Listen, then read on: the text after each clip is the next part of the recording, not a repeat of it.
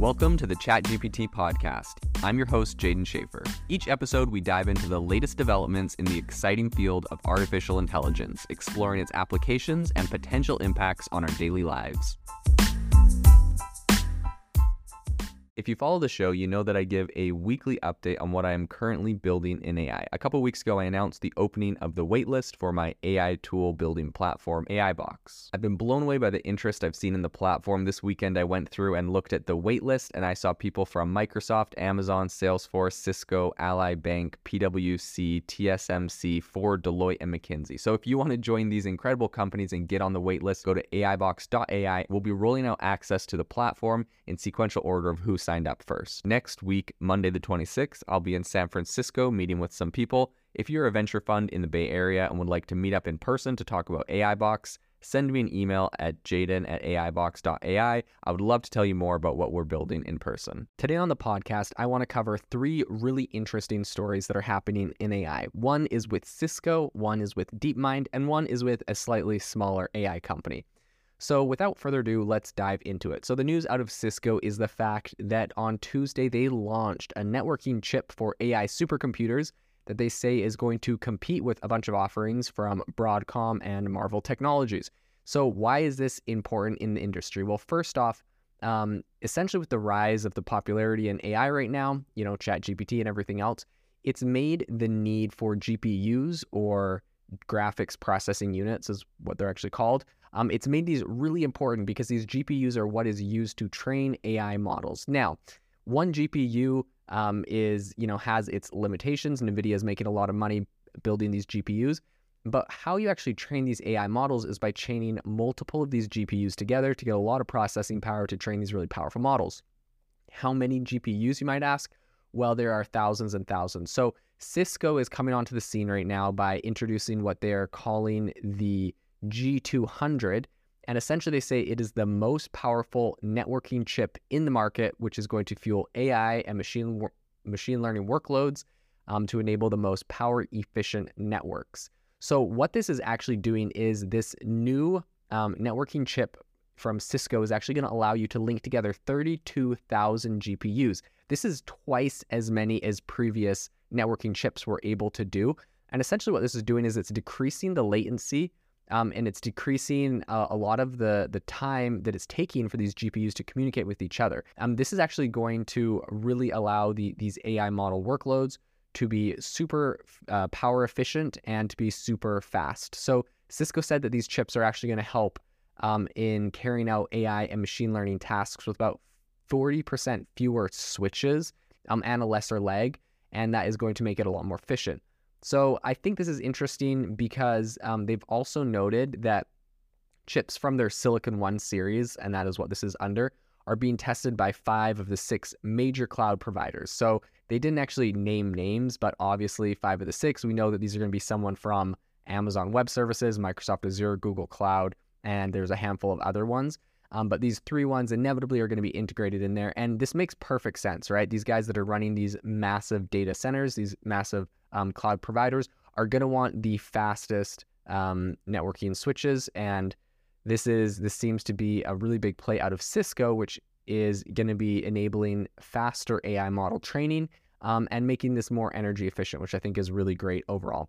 The second story I wanted to cover on today's podcast is the fact that DeepMind has developed a new AI for helping robotic arms train. And this is actually super interesting how they've done this and what I think the implications are. But essentially, I guess the first thing to say is obviously AI that trains these robot arms is nothing new, right? This is what a lot of factories have been working on for quite a while. Like when people say, oh, AI is not new, it's been around for, 10 years, actively integrated into things. This is one of those areas that has been pretty popular. But what they've actually done that is unique is that they've said we demonstrate that a single large model can solve a diverse set of tasks on multiple real robotic embodiments and can quickly adapt to new tasks and embodiments. So essentially what they're saying is they had an AI model watch someone with like a controller, right? You can imagine someone with like a joystick controlling a robotic arm to go pick up an object from a bucket, essentially. So They had the human do this 1,000 times. They went and picked the object out of the bucket 1,000 times, and they let the AI train off of that and then practice. And they were able to refine that training, telling it, yes, you picked the object up correctly, or no, you didn't. Eventually, the robot could, copy what they were doing and could pick the objects up. Now, the impressive part of this is that they were then able to use this same trained model and have the AI work with new claws or new robotic arms. So, originally they had one, or actually I believe they had 4 different robotic arm models that it was trained on, and they had 2-pronged arms.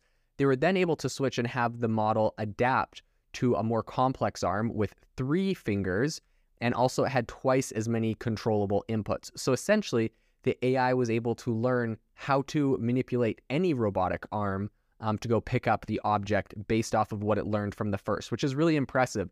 You can essentially you can extrapolate and assume that the AI is learning how to learn. It's learning how to use different arms. And if you wanted to think of like a really dystopian, like terrifying aspect, you could say like, okay, well, what if you release an AI like this that understands how to like use different machinery? Like, what if it moves beyond robotic arms and all of a sudden it moves into like, I don't know, autonomous driving or all sorts of other tasks where essentially it's trained to do one thing, and because of that it can kind of figure out how to learn how to do another thing, similar to how a human mind would work. So imagine, right, this is like the Terminator example, is all of a sudden the robot, it got trained in a factory to pick up something, then it gets mad and it learns how to take over all the machinery and all the equipment and operate all of it to do whatever its nefarious task of ending the world is, right? Okay, dystopian, but you can see where this goes. This is a really powerful technology where essentially it's being trained to do one thing and then is being able to adapt to a whole bunch of different tooling, a bunch of different, a factory might have one arm and it can learn how to do the same task with a bunch of different types of arms. So really powerful technology, and I see a lot of implications.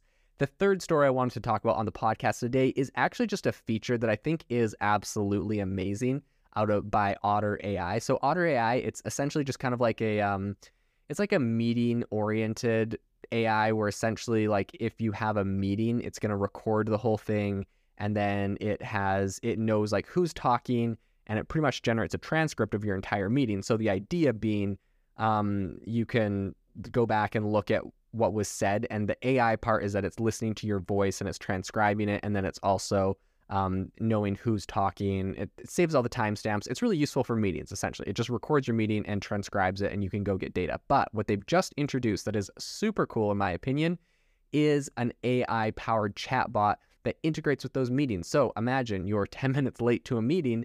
Instead of having to, do the question of shame and say, hey, sorry guys, I just got here, what did I miss? You just go to the chatbot on the side of this AI meeting transcriber and say, I just got here right now. What did I miss from the meeting? Can you give me like a breakdown? It gives you a breakdown. Or imagine if the meeting's over, you didn't go to that meeting because you had a conflicting meeting. You go back to the link to the meeting that happened, and you can ask it any questions. Was there any, deliverables requested from myself?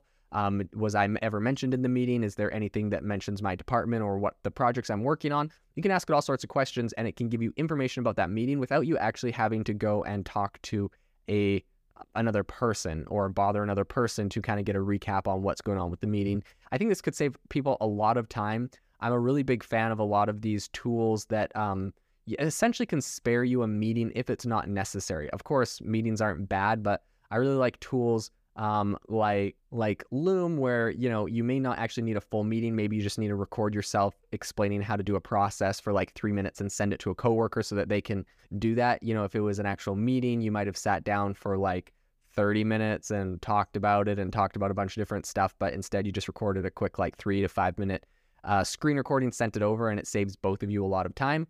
So I think that a lot of these technologies doing that are going to be powerful, and I think this is a really powerful use case of chatbots and AI in general within the corporate and kind of enterprise space. So this is an area I'm excited to see more features and tools like this that are going to make our lives a lot simpler. I'm going to cut down on things that we had to do in the past that now we no longer have to do, and hopefully make us all more productive and make our companies more profitable and successful. We just launched our AI Creators Discord community. If you're looking for a really kind of hands-on and innovative place to talk to other people making amazing things in AI, you need to join this community. Obviously, it's a lot more interactive than a podcast where we can actually share prompts and software and tools that we're using to create really interesting use cases. We'd love to have you join and become part of the community. If you don't use Discord, there's also always the Facebook group. I'll link both of those down in the description.